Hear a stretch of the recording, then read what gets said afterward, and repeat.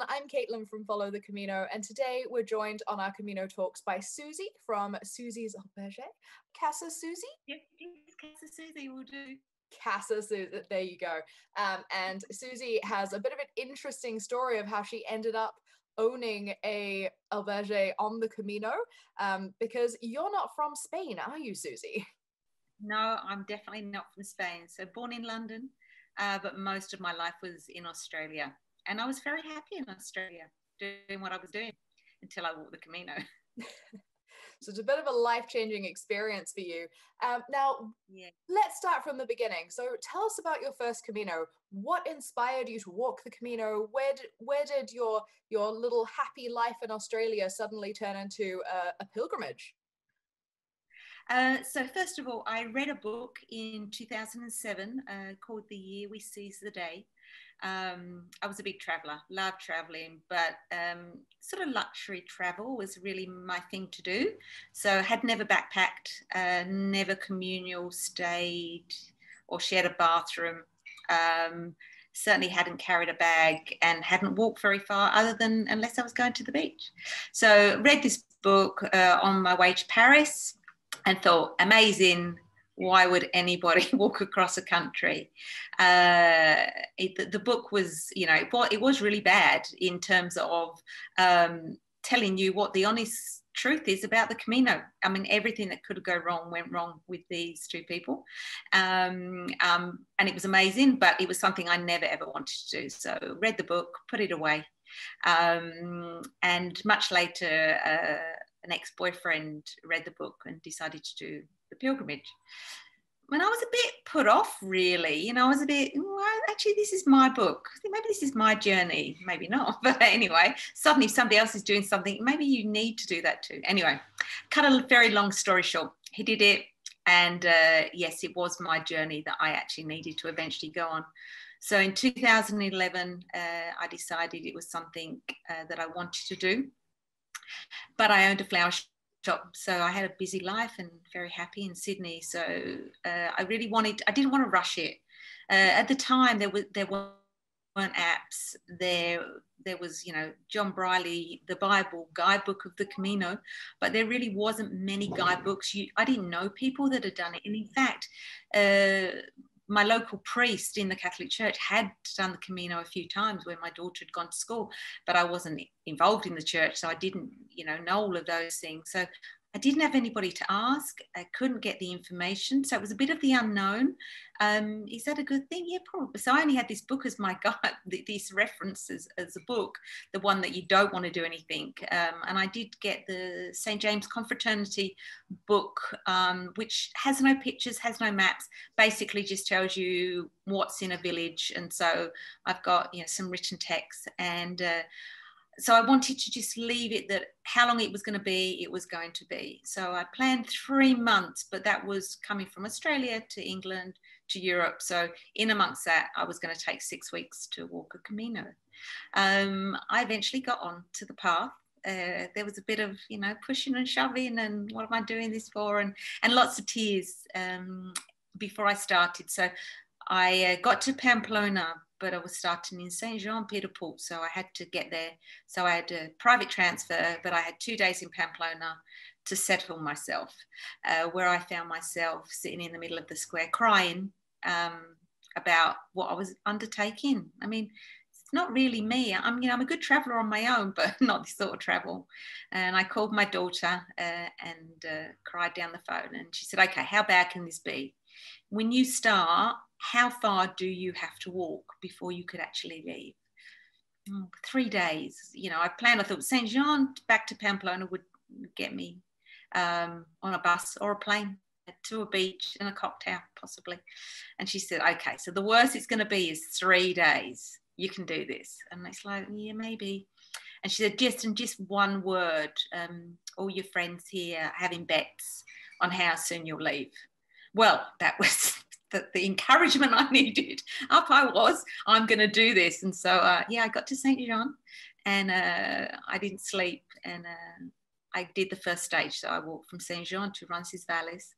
But what I'd done, I didn't check in to the albergue. I had booked the nice hotel.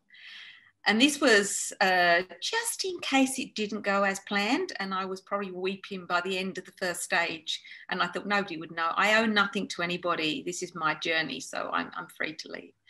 But I upped and over the mountain. I didn't cry. It was incredible. And I was actually quite sad to be going to that really nice hotel when everybody I'd met that day was going off to the monastery to say. So that was day one, 2012, the end of May. And I made it to Santiago in 32 days with a few days of rest. It was horrific. I'm not going to lie to anybody. I was leaving for 26 days, morning and night. I said, yeah, this is it. I'm going to go to the bus stop when I get to the village first, I'm just going to go to the bus stop and I'll just be gone.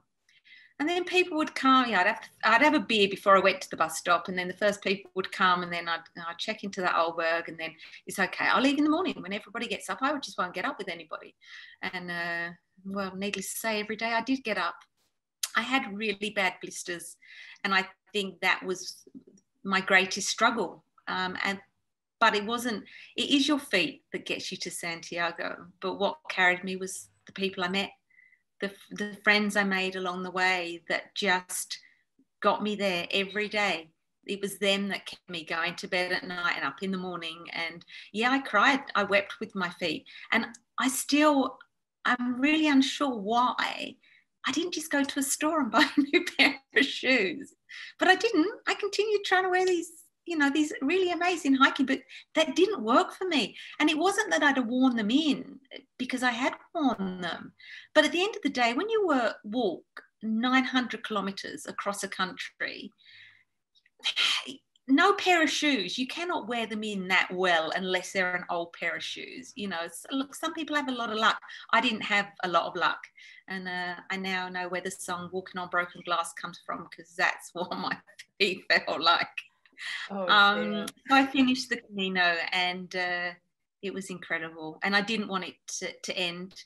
I then walked on to Museum Finisterre, which I didn't think I was going to do, but there is this, once it's in you, it's in you. But I had walked and talked to a lot of people along the way, and people said, this is my third time, this is my sixth, and I was thinking, yeah, well, once you've done it, that's amazing.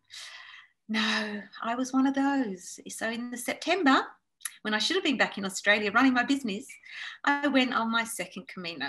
So yeah, within months, I was back doing it again. And it was really because the journey was so incredible. The people that knew me, I didn't go back to Australia. I did stay in Europe, and I spent a lot of time with my family. And people were saying I was different. And I liked her. I liked the woman I'd become. And I didn't want to lose it. And the only way I thought I could keep that was to go and walk it again. It was everything I felt true. Was it this incredible journey that had changed me into a better person? The people that I met, were they as kind and generous as I thought they were, even though maybe we didn't speak the same language? And so I wanted to come and do it again. And I did the same route. I walked the Camino Francés again. And a few months different, the scenery had changed because of nature, and the season had changed. Needless to say, the people had changed as well. I had a few special albergues that I wanted to go back to, but there was a few, villages that were still in my mind. I thought, yeah, I'd really like to go back and see that one. And so, changed it up. I walked with incredible people. So my first journey was with two older English ramblers. I walked with them from the very beginning to the very end every single day. So though we didn't walk every day, we just met at the end of every day, and then we hung out. We got up in the morning, and I was the first one to the village, and that's when I'd be waiting for them with that cold beer. And my second journey was with a much younger group, down to a 17-year-old girl walking on €5 a day, to a guy, was in his 30s and had a Black American Express card. So I walked with, a different group of people and different ranges of culture, skills, history of their life. as well, or life skills as well, old and young. And so, yeah, it was a completely different journey, but once again, it was incredible. And then by May 2013, I was walking the Norte. So within a year, I was on my third Camino. That's commitment right there. You caught the bug straight away, and you got it fully. Yeah, and I was lucky. I mean, I was able to hang around in Europe, not obviously until the following May when I finished my second Camino. I did go back to Australia and take all those wonderful things that I'd learned back with me, of kindness and generosity of spirit, with wanting nothing in return. Culling my wardrobe was one of my biggest things. I don't need this. I just need what's in my backpack. My daughter was very unhappy. I didn't want to go shopping anymore. But we don't need possessions. We just need what's on our back. So I was lucky. I mean, not everybody is privileged to have the time to be able to do that. And a lot of people are in a hurry. And I think it's lovely if you can do it and it's be endless. But we totally understand if people, I've only got a month and I've got to get it in, and you have to get a bus, and you want to enjoy the moments, and that's also, okay too. It's just I was privileged. Amazing. Yeah, we talk to a lot of people about what type of Camino they want to do, and I think so many people would absolutely love to do a full month or more than a month, 6 weeks, 7 weeks even, and they'd love to do the full French way plus Finisterre, or they'd love to do the whole Portuguese way and then a piece of another thing. But obviously time, real life exists somewhere out there that we have to get back to, and that's why a lot of people end up just walking the last 100 kilometers, or just some people will do one sort of section every year and they'll make it to Santiago over 5 years or 4 years, which is also absolutely fine, because as you said, it's everyone's different journey, and you're going to find different amazing people and experiences no matter which piece you do or when or where. Yes, absolutely. And I think even if you get that small taste of it, it could encourage you to want to do more, to do longer. Some people say, I don't think I can walk the whole thing, so I'm just going to do 100, or a lot of people, we live really close to the Albag, is really close to O Sobrero, so that's the 160 kilometer, but it's a 100-mile mark. So a lot of the Americans, the English people, want to do the 100 miles, not necessarily the kilometers. So that's another good place to start. But yeah, and people, I mean, message me all the time if I'm just doing a section and I've only got time for a section, which is a big section to do, but they're all amazing for different reasons. Yeah. So what do you tell people when someone asks, I've only got 2 weeks, what's your favorite section? Look, from here, from Trabadello, which is near Ponferrada. So we're on a 176 kilometer mark. So from Astorga to Santiago would be a 2 week if you want to get to Santiago. I mean, not everybody wants to get to Santiago necessarily. Not everybody needs to get to the end of the journey, which is not the end of the journey, it's just the beginning. So, but some people really want to get to Santiago and really want to get their Compostelas, and other people just want an experience of something. So I suppose from Astorga, look, I think from Saint-Jean-Pied-de-Port, walking to Burgos, that's one amazing section. And then you get the section from Astorga to Santiago, which brings in, 2 regions. So you've got Leon and then you've got Galicia. It changes so much. Like the very beginning, you start in France and you end, somewhere in Spain. But then why would you miss the Meseta, which I think you need that processing of doing that, because I love the Meseta as well. So, the Francés for that. And I think for the first journey, the Francés is so well set up. The other routes now are getting better and better. The infrastructure is amazing. But when I first did it, the Francés was set up really well. You never had to walk really big distances. Every village had something you needed. Okay, there's, 17 kilometers of nothing. Well, that's incredible, that nothingness. But that was the worst. Whereas when, the Norte, there was days I had to walk 30 Ks. If you walk the Via de la Plata, you've got to walk a day of 40. The Primitivo, you know, that's also got big sections of nothing, no cafe.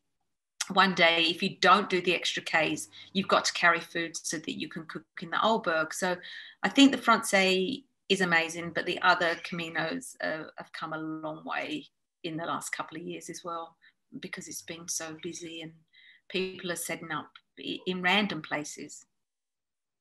Yeah, well, we have loads and loads of people who walk the Portuguese now, especially the last sort of from sort of Porto up to Santiago, because that now has more and more spots to stay and cafes and the extra places where you can go buy new boots if you need them. Yeah. All of those have started popping up, especially across Portugal. So we're definitely seeing a lot more people going, you know, the first one we'll do the Francis. It's the classic. It's what everyone talks about. It's got so many resources, so many books about it. But then they come back the next year and they go, that was amazing. Maybe I'll do a different route. And that's when they go, what about the Portuguese? Like, that's a different culture. Right. You start in one country, you end in a different country. That alone is a very cool thing to do. So yeah, I think we're definitely seeing more and more people kind of being interested in the other routes as they do develop. Absolutely. And the Portuguese, I mean, the coastal route, I walked from Lisbon, and I did the original route. In fact, at the time, the coastal wasn't really well set up. People were going over to the coast and coming back, but I think of the routes, you know, that's a pretty good, the coastal there, I think, is much easier to access as on the north of Spain, on the Norte. I think it's a better one. And the Portuguese has just come on leaps and bounds. And like you say, it's different. The culture's different when you start, and then it ends different, because then you end up in Spain, and the language and the food and all of those things is amazing. So, and I think that one for the 2 weeks is a really good thing from Porto. Such a beautiful city to start in, and it's also a great place to fly into for people as well. A lot of the people who come in from the UK and Ireland, there's so many direct flights straight into Porto. It's nice and easy. It's a big city. It's got all of the stuff you need to start from, really. Yeah, absolutely. Yeah, right. So that was your first sort of, I want to say foray, but it was a full-on dive into the Camino. And then some time passes, and you now own and run a Camino hostel. That's such a huge. How did that happen? Well, it actually came really quickly. Apparently, people that I walked with on my first journey, that I'm still in contact with, have said, "You were talking about this, you know, then." I'm like, no, I wasn't. I had a lovely flower shop in Sydney, and they said, "No, you would say," and if I had an Ohlberg, yeah, everybody says that, because there are a lot of people, everybody walks, if I had an Ohlberg, how would I do it? So by the time I was on the Norte, I thought, actually, I can do this. I was a florist for nearly 30 years. I absolutely love my profession. It was the only thing I'd ever done. And I was good at it, and I was very passionate about it. But what I realized is that I was very passionate about the Camino. I was learning, you know, whatever I could find online, I was reading about. If there was somebody that I knew of, somebody that had done it, or staying in contact with my Camino friends, I was feeding on that. And that's what I'd been like when I learned floristry. But suddenly I'm like, okay, well, I like cooking and I'm okay at it. I love people. I love the Camino, love Spain.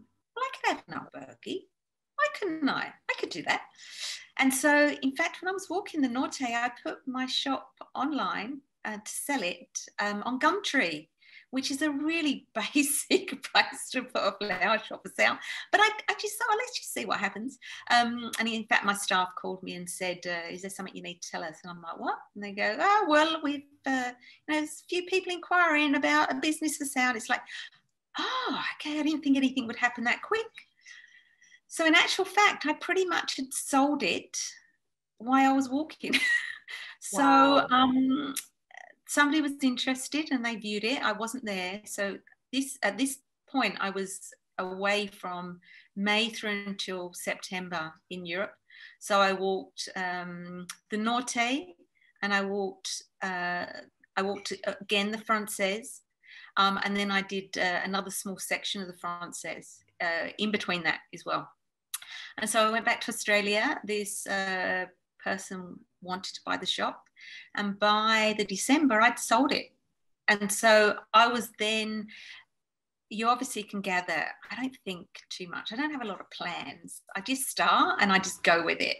And I don't know, Spanish would be another big one that you'd put in there, but that's okay. You know, each to their own, you know, got to jump in feet first and see what happens. So this is the only bit of plan I had. I was going to store my furniture and my belongings in Australia for 2 years. And I was going to come back to Europe. So I sort of had a beginning and an end to what I was doing. I didn't want to rush it. I was hoping I would find something very quickly, but I didn't know. I didn't know how that was going to pan out. So I put everything in storage. And by March of 2014, I was back in Europe. So I sort of based myself with my parents, but I then walked from La Puy in France. And then I realised that actually, yes, I was very much learning the trade of an albergue. It was more about, what do I want when I arrive? What do I like, or what don't I like? What would I do different, or what would I do the same? And so all these things, I was, you know, making a mental note of what I did want and didn't want. I then walked the Portuguese, and I also was probably looking at walking in those areas and those other caminos in case that's where I wanted to live. But Spain always brought me back. So I did a lot of searching online. I found a really lovely, he wasn't a good real estate agent, but a lovely man in Santiago, a terrible real estate agent, took me 5 Ks off the Camino and showed me places. This is amazing. It's like, it's 5 Ks away. Wow, they'll come. It's like, no, if you cannot see it and it says it's 10 meters, we won't walk to it. But he hadn't done the Camino. He didn't understand. And so I did a lot of searching, but really the only way, well, for me personally, to find somewhere, I was looking for my home. And so I needed to find my home, but something that I could make become what I wanted it to become. So I had in my head that I wanted 12 beds. I didn't want any more. I then was a hospitalero for a few times, and that was also to make sure this is what I really wanted to do, because of course, as I said before, my journey was about the people I met. It was incredible.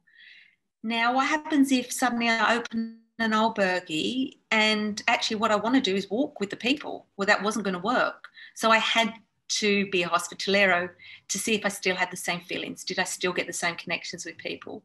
And on that first morning at 6 o'clock when I was saying goodbye, and I'd only arrived at 5 o'clock the night before, and I was crying saying goodbye to people, I thought, okay, I've still got it. And I'm still in contact with, a lot of those people as well. So I was very lucky. I did really know it was really what I wanted to do, but then I'm still looking for something.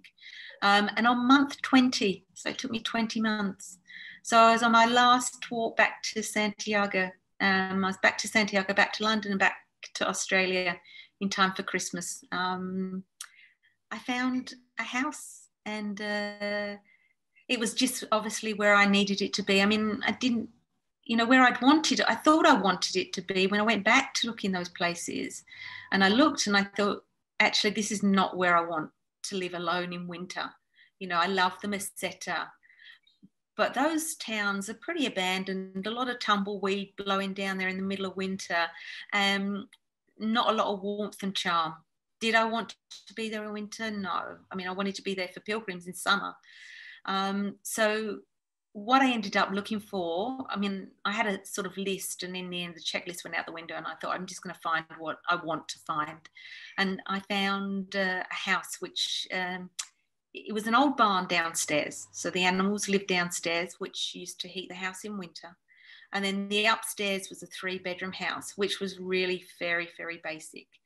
But it had running water, 1 point, and it had electricity, 2 points. I'm going really well right now. It was a good start, and it was livable, because some of the places I'd seen, I couldn't live in. I was coming here alone. I was going to possibly have to do a lot of of the work alone. So I needed to be living on the premises so that I could do everything. I didn't have a plan about how it would be. I knew that would come as I started the work. And so saw the house in the September, came back and viewed it in the October with my parents. They were plan B, because if it didn't work, and they had agreed to say, yes, okay, this looks good, I could probably go back and live with them if necessary, because then I could say, well, you said, actually. Anyway, so I saw it in the October, was in Australia in the December, and I got an email to say, you own a home in Spain. And so I came back in the January and started work. So that was January of 2016 that I actually moved here permanently. And I turned an old barn into a 12-bedded albergue. Amazing. I opened in April 2017. Okay, so it took a little while to get all the renovations and things done. Yeah, and licenses and all the things that come with, you know, starting anything and not knowing a language, and the barriers that you come up against. I mean, that's, you know, they're a whole nother story, but you know, I had help along the way of people that I'd met along the way as well, that came and assisted me and did translations and were there and supporting me. I mean, there were lots of tears, but and in fact, when it was time to open, because I'd been living here over a year then, when it was time to open, then I thought, actually, I don't think I can do this. What am I thinking? How can I cook for 12 people? I'm not a chef. I mean, what was I thinking? I only come from a family of 4. I don't know the language. How am I going to say hello to people? So eventually my girlfriend that had been assisting me said, I'm going to open the doors for you, or you go off, buy another house and renovate it. I don't have any money to buy another house. She said, then you're going to have to open the doors, aren't you? So she actually just kicked me very gently and said, open the doors. And I did. Amazing. And so you've been open and running since then? I have, until this year. Until this year, yeah. And that's a good little segue there. So obviously the first few years were great. Everything kind of ticked along. You found a partner in all of this as well, which is very exciting. Yeah, pilgrim number 30. That's right. Very quick work. Well done. I didn't want a reputation, is what I decided. Fair enough. So that's all an amazing story, and obviously you went through many years. Do you now speak Spanish? No. That's actually, I think that's impressive. I mean, it's worse now because I have a Spanish Basque partner, and so it's even worse. But to be perfectly honest, and no, this is purely, you know, my fault that I don't speak Spanish, but the majority of our pilgrims are English speakers. So we do have quite a few Italians, but not many Spanish. But for me and my partner, from April until November when we close again, we speak mainly English in the house. It's very rare that he will be speaking Spanish except to our neighbours, but not within the house.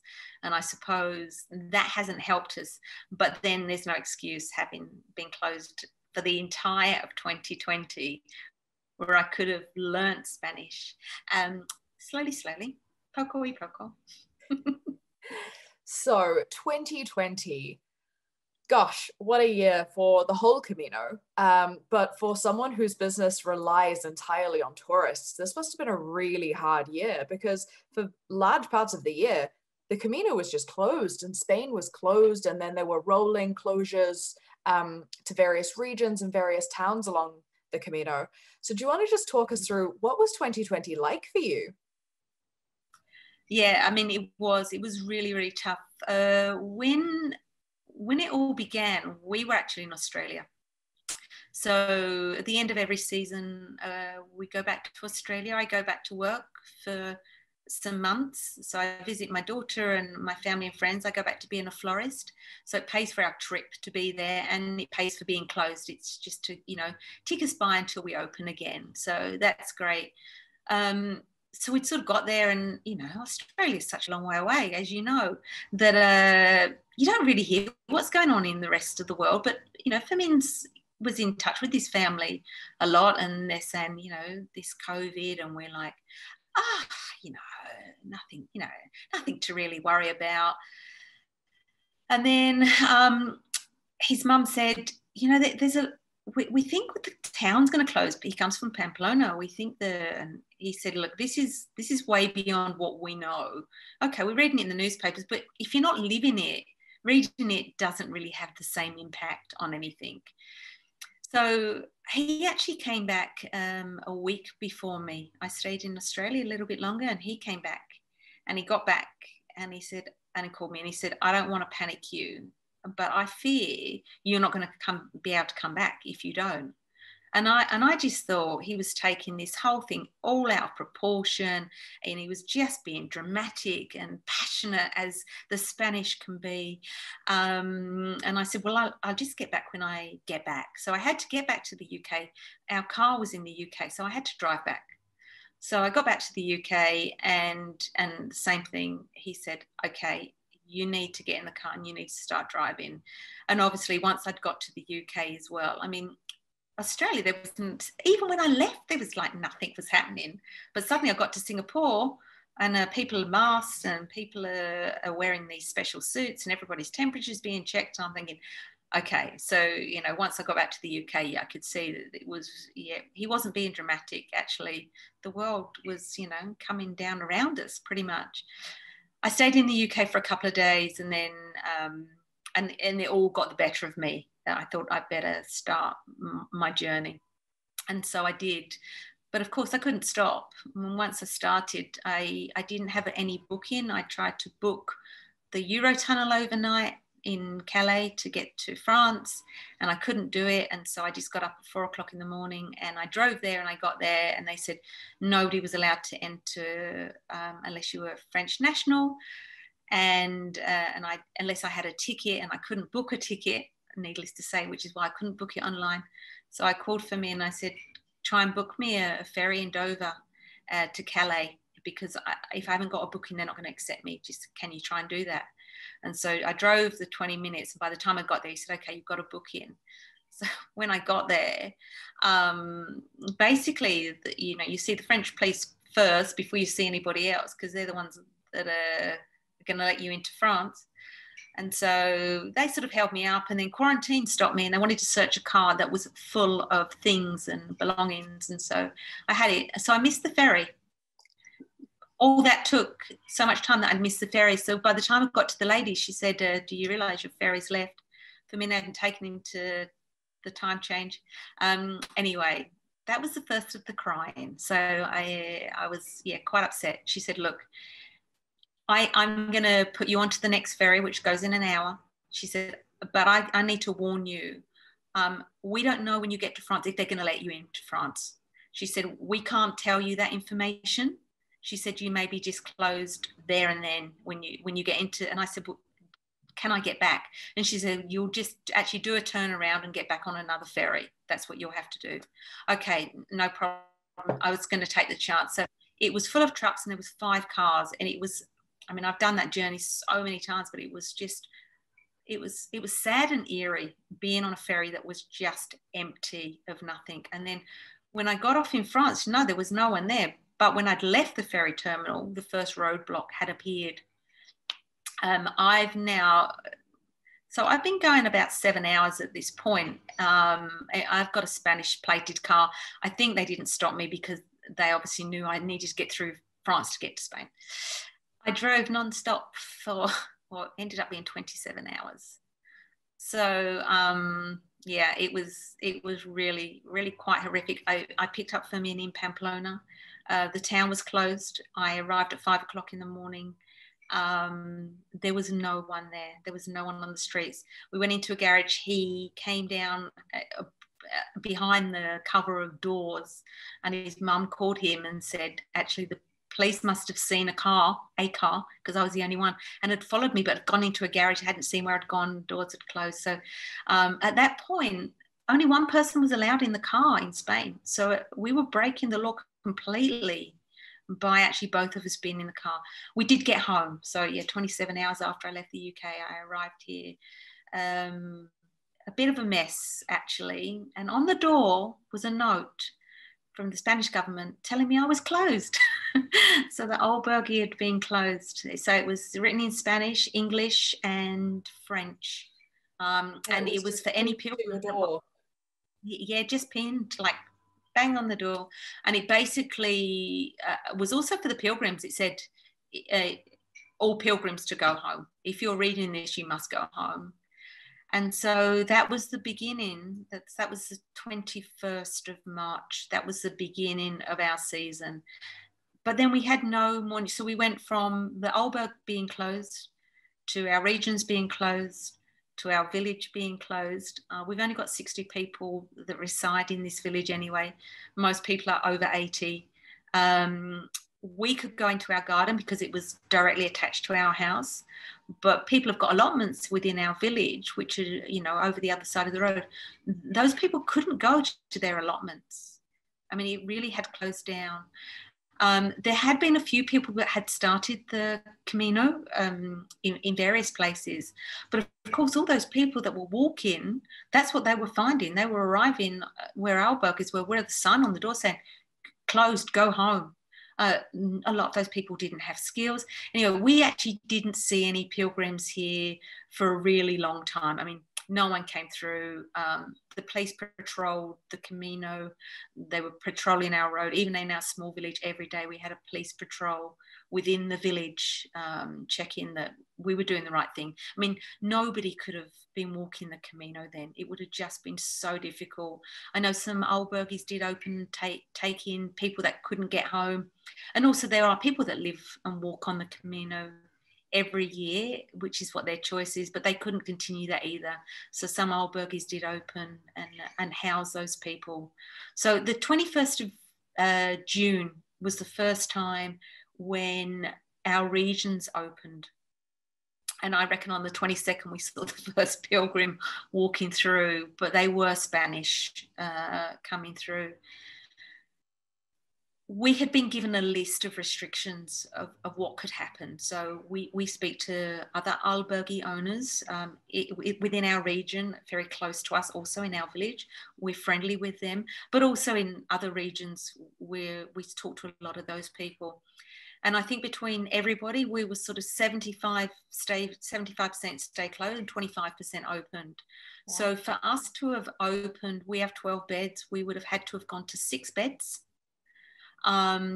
We couldn't do a communal meal, and part of what we do is that we love what we do. We love being with the pilgrims, and we sit with the pilgrims and have dinner every night. Suddenly we couldn't do that.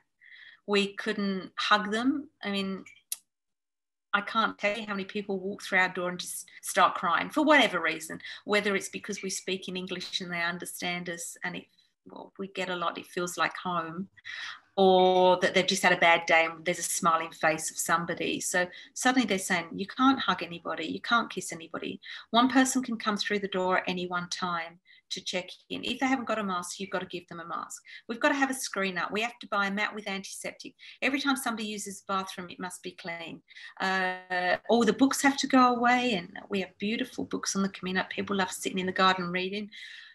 There was too many restrictions for us to say, yes, we actually can do this the way we want to do it.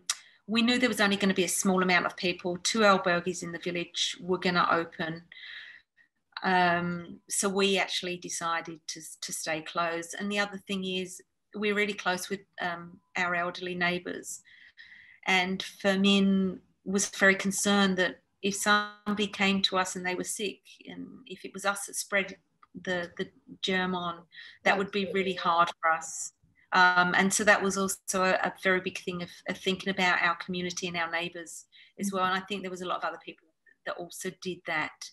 It was a really sad place to be. I mean, this village is alive in summer with the sound of foreign voices and Buen Camino and laughing and singing and the clicking of the sticks. Our neighbours love speaking or attempting to speak with the pilgrims that want to practice out their Spanish. So it was a really sad place to be.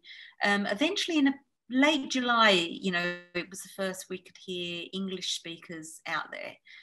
And I literally was hanging out the balcony window going, hello, hello, please speak to me. Anybody speak to me? I wanted to know what it was like for them, because the journey is so incredible, but their journey was so different. And I got the perspective of what it was like from people that had done it before. So there was a lot of people that had never walked the Camino. If you've never walked the Camino, it's incredible. I mean, however it was last year, or this year, I should say, is still incredible, if that's the only journey you know. But if you knew what the Camino was like before, how was it different to these people? What did it feel like to them?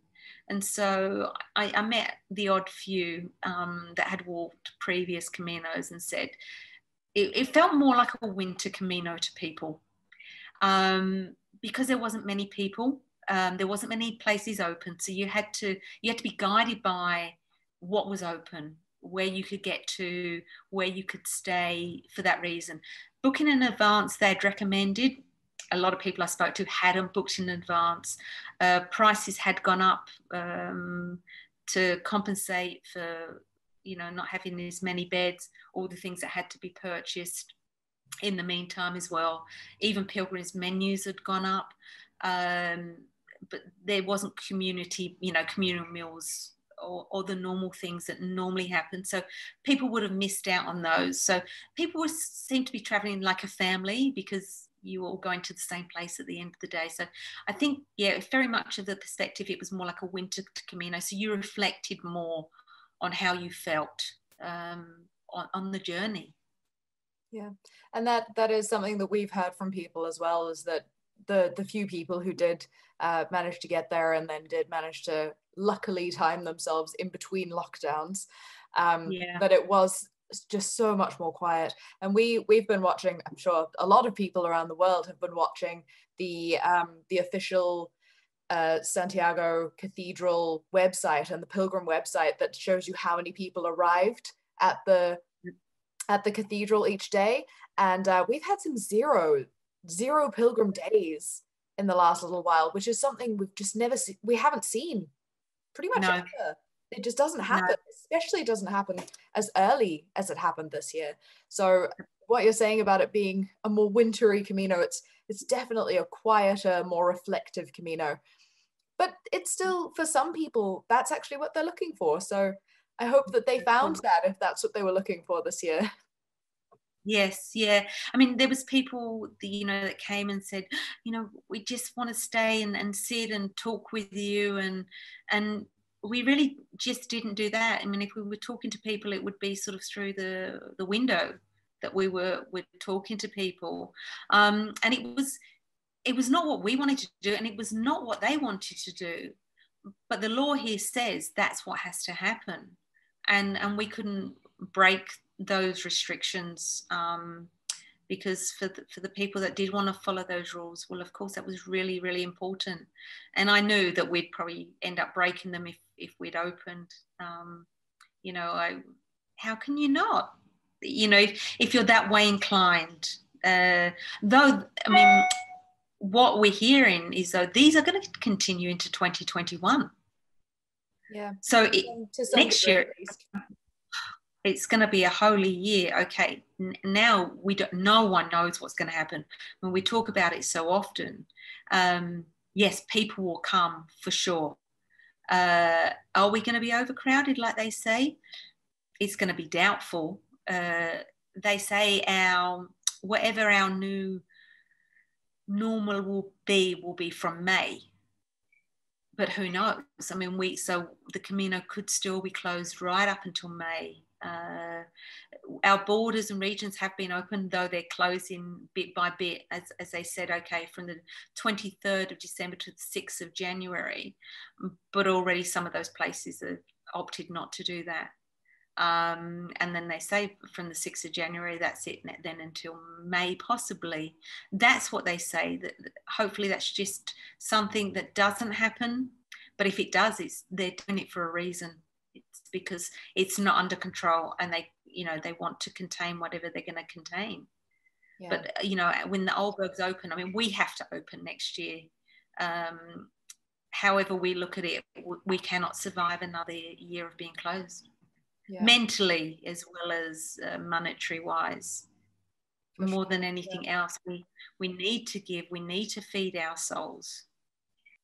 There's been lots of tears, trust me. There's been lots of, I've had lots of tears along the way, and it's been really, really hard, and not being able to plan anything has been hard.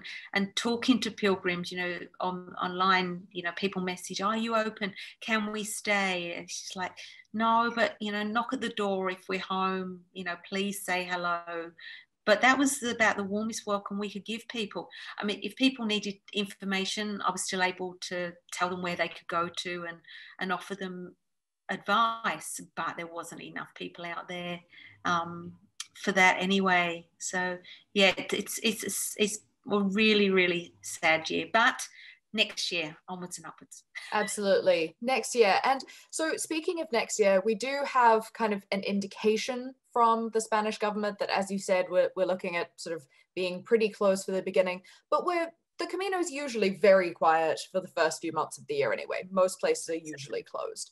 Now everyone's wearing masks, and we've been used to wearing them the entire year.